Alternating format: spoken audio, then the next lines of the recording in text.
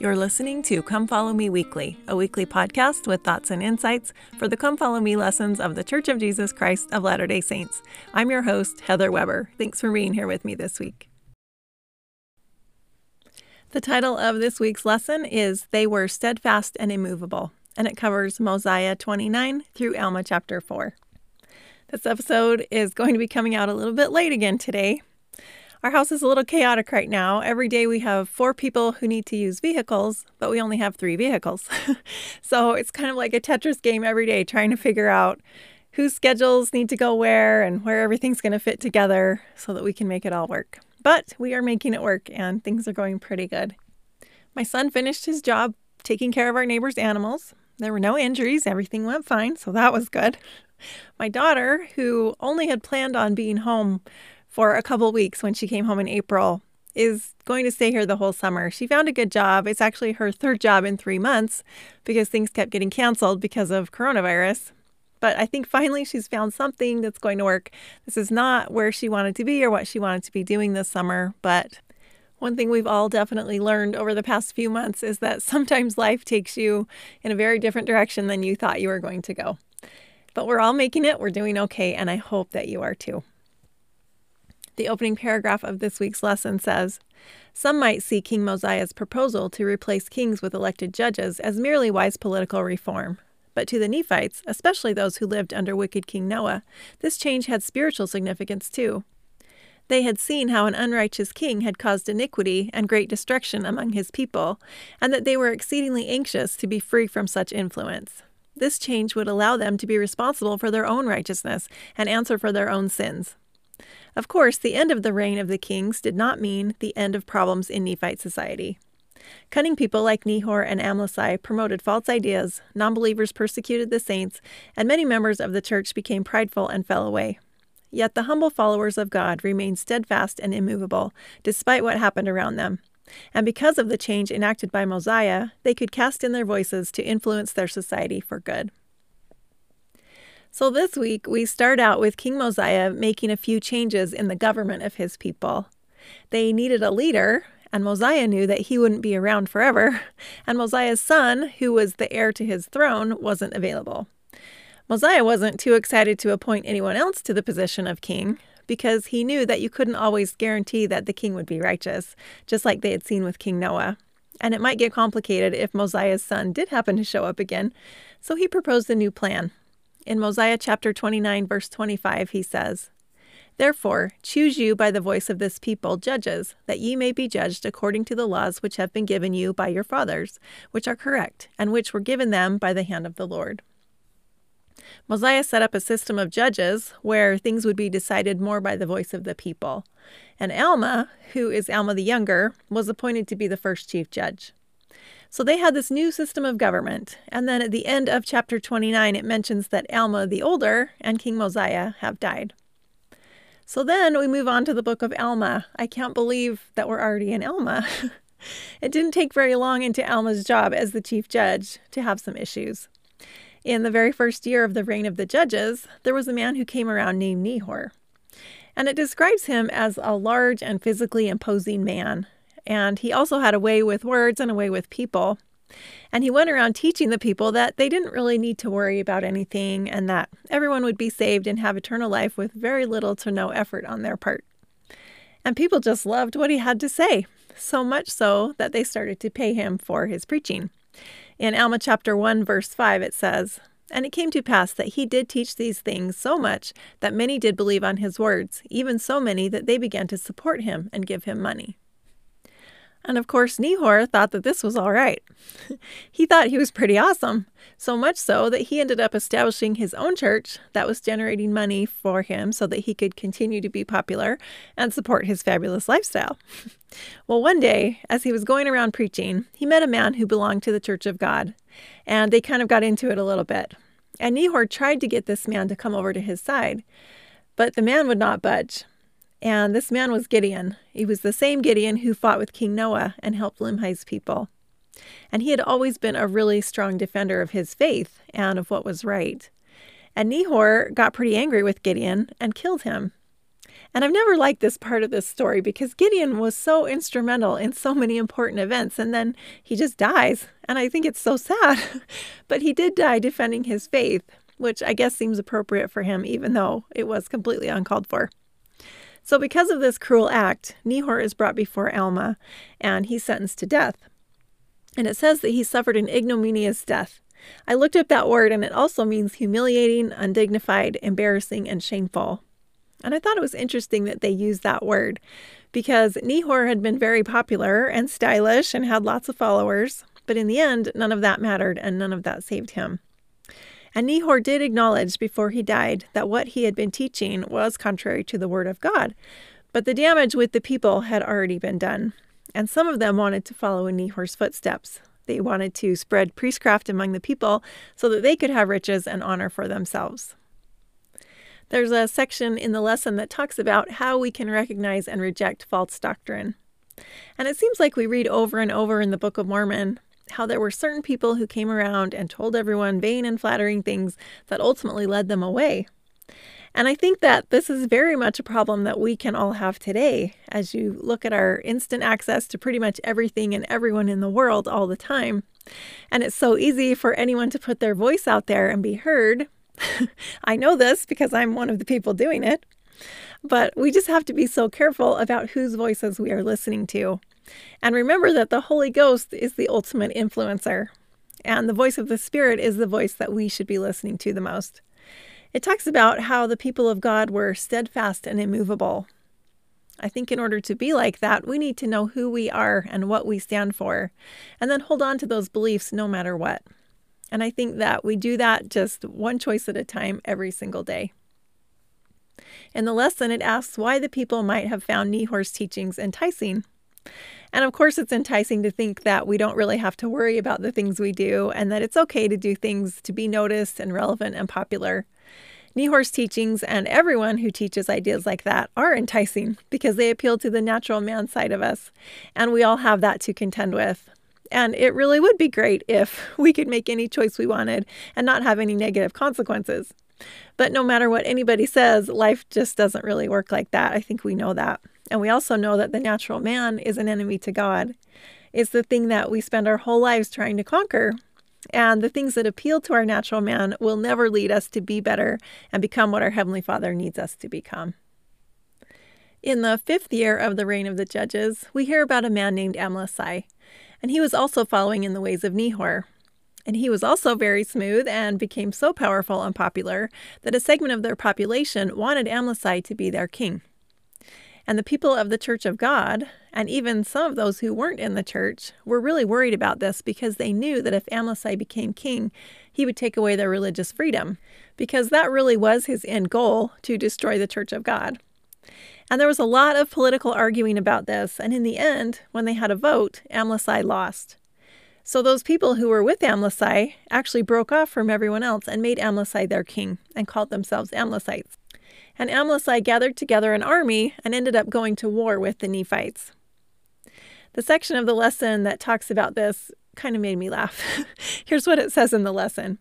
There are likely many important issues facing your community. How can you, like the Nephites, make sure that your voice is included in the voice of the people? Perhaps you live in a place where the voice of the people has limited influence on the government. If so, are there other ways you can be a positive influence in your community? I have many thoughts about this, but I'm going to try and not veer off into the weeds. One thing that brings me a lot of peace is the fact that I know that we have a Heavenly Father and that He has a plan. When this was going on in the Book of Mormon, the Lord wasn't wringing His hands wondering if Amlici was going to get elected or if the people were going to lose their religious freedom. And He's not wondering what's going to happen right now. Even amidst all of the chaos of the world, it's all part of a greater plan, and I know that. So how do we fit into that plan? There are lots of things going on in the government that I personally can't do anything about. The governor of my state has made rules and regulations that directly affect me, and right now I just have to deal with it. But I think the key is in how I deal with it. I do have a sphere of influence and people that I can influence right where I'm at. And I think of all of us like links in a chain that wraps around the entire world. We have a responsibility to make our link strong. And that strengthens all of the links connected to us so that those links will be strong and strengthen the links connected to them. When we are kind, when we diffuse arguments rather than contributing to them, when we share positive messages, and when we serve and help and interact with people in a peaceful and positive way instead of dwelling on our challenges or the things we currently can't do, we can be a positive influence in our community and strengthen our links. And I think it's also important for us to exercise our right to vote and to really find out about issues in our area and the people running for positions in the government. In the end, we know that our Heavenly Father's team is the winning team. We already know the outcome of that. And as long as we stick with Him, no matter what is happening or not happening in our lives, we're going to be okay. The next section of the lesson talks about prosperity. In chapters 1 and 4 of Alma, it talks about different times in the church where people were prosperous, but the outcomes were very different. And my husband and I had quite a conversation about this subject this week. I said that in my opinion, a person who tries their best to live the principles of the gospel will be prosperous, because I feel like the principles of the gospel lead to prosperity. The church teaches us to be self-reliant and to not be idle, to do our best in whatever we're pursuing, and to set goals and constantly try to improve ourselves. And my husband was like, okay, well, I know lots of people who are really good people trying to do what's right, but they're not wealthy people. So what about that? And to me, prosperity isn't just about the size of a person's bank account or your ability to take a yearly trip to Europe or buy a boat. It's about moving forward in your life in a positive way wherever you are at. My son served a mission in Mexico, and in the areas where he said that the people there don't live on month-to-month paychecks, they live day to day. And in one of his areas, the church would teach self-reliance classes. And then at the end of the class, the goal was to give every person or every family a chicken. Because if you had a chicken and you could get it to lay eggs that you could sell, you'd be doing all right. And they were trying to help the people become more independent or to become prosperous in their situation. In Alma chapter 1, it talks about two different groups of people. The people of the church had an abundance of everything they needed, and they shared that abundance with each other. And then there were those who did not belong to the church, and it says that they did indulge themselves in sorceries and idleness and in envyings and strife, being lifted up in the pride of their own eyes. President Nelson said that the Lord loves effort because effort brings blessings that can't come without it. When we try to do what's right and put forth some effort, we're blessed for it. And that doesn't necessarily mean that our bank accounts will be huge or that we won't have struggles in our life, because that's also part of what this life's all about. But I do believe that when we put forth our best effort and involve the Lord in that effort, the overall trajectory of our lives will trend upward, and we will prosper in whatever circumstances we might be in, and our lives can be happy. In Alma chapter 4, verse 8, it says that the people of the church began to be lifted up in the pride of their eyes, and to set their hearts upon riches and upon the vain things of the world, that they began to be scornful one towards another, and they began to persecute those that did not believe according to their own will and pleasure. So how do we make prosperity a positive thing and not let the good things that we have or the good results that come out of our efforts go to our head? My husband had a great thought. He said, I think the key is remembering where it all comes from. We have everything we have, even our very lives, because of our Heavenly Father and our Savior Jesus Christ. All good things come from God. And the first thing we need to do when good things happen in our lives is to thank Him for it. And I think if we can get in that habit of having a thought of a quick prayer of thanks for the positive things that happen each day, it helps keep us from getting all puffed up about ourselves and how awesome we are, and to truly remember where our blessings come from. I think having that attitude of remembrance and thanks also makes it easier for us to share what we have and to keep us from setting our hearts upon our riches, like it talks about in the lesson. The last section of the lesson talks about how the Word of God and pure testimony can change hearts. In chapter 4 of Alma, the Nephites had just come through a pretty awful war, and the people felt like they may have brought their hardships on themselves because of their own wickedness. And it says that they were awakened to a remembrance of their duty.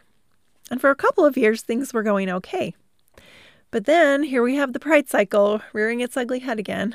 And because of their obedience, they started to prosper, and the people once again started to focus on their things and their riches, and they once again started to become proud.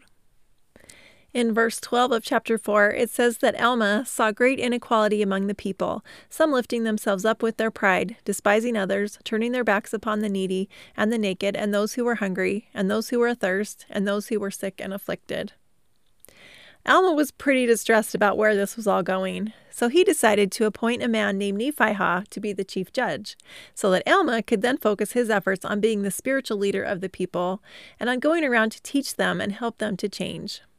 In chapter 4, verse 19, it says, "And this he did, that he himself might go forth among his people, or among the people of Nephi, that he might preach the word of God unto them, to stir them up in remembrance of their duty, and that he might pull down, by the word of God, all the pride and craftiness, and all the contentions which were among his people, seeing no way that he might reclaim them, save it were in bearing down in pure testimony against them." So what can we learn from Alma's approach with his people? Alma was the chief judge, and it was certainly within his power to just tell the people what to do. He could have enacted laws about how people spent their money or enacted severe punishments for anyone found treating other people badly or unfairly. He could have enacted wealth redistribution so that everyone had an equal share of everything. But instead, he chose to focus on teaching people the principles of the gospel. And I think of myself as a parent. If I just tell my kids what to do, or give them rules with no explanation other than because I said so and I'm the parent, which is certainly within my rights to do as a parent, versus sitting them down and having a conversation with them and explaining to them what we're doing and why, which way do you think gets better results? Instead of just arbitrarily handing out rules and punishments, I found it works a lot better to teach correct principles. My kids feel respected and included in the conversation, and they're more willing to respect me and my rules because of it. So I think that's one thing we can learn from Alma's approach. And as another example, what if I'm on social media and I post an article that very directly proves my point about my opinion on whatever may be going on in the world? Or what if instead I choose to post a quote about peace or about the Savior, or post a link to a conference talk? Which one of those things do you think has a more effective result in touching people's hearts, and in the end is more helpful to those who read it? A quote that popped into my head as I was thinking about this part of the lesson is by St. Francis of Assisi, who said, "Preach the gospel at all times. When necessary, use words." When we have the Spirit with us, it touches other people's spirits in a way that just words sometimes can't. The Spirit works on the inside so that we can change on the outside. And as I was thinking about this more, I really think that, at least for myself, I underestimate the power of testimony and in using the principles of the gospel in my interactions with people. We need to rise above the worldly way of doing things and remember who we are and what we know and the covenants that we've made, and then go forward each day sharing that knowledge and those blessings with other people. And I think if we can do that, we can also stay steadfast and immovable and have a successfully prosperous life. And those are my thoughts for this week. There is so much in this lesson that we could talk about, but these are the things that stood out to me the most. Don't forget that you can find me on Instagram at Come Follow Me Weekly, or you can send me an email at cfmweekly@gmail.com.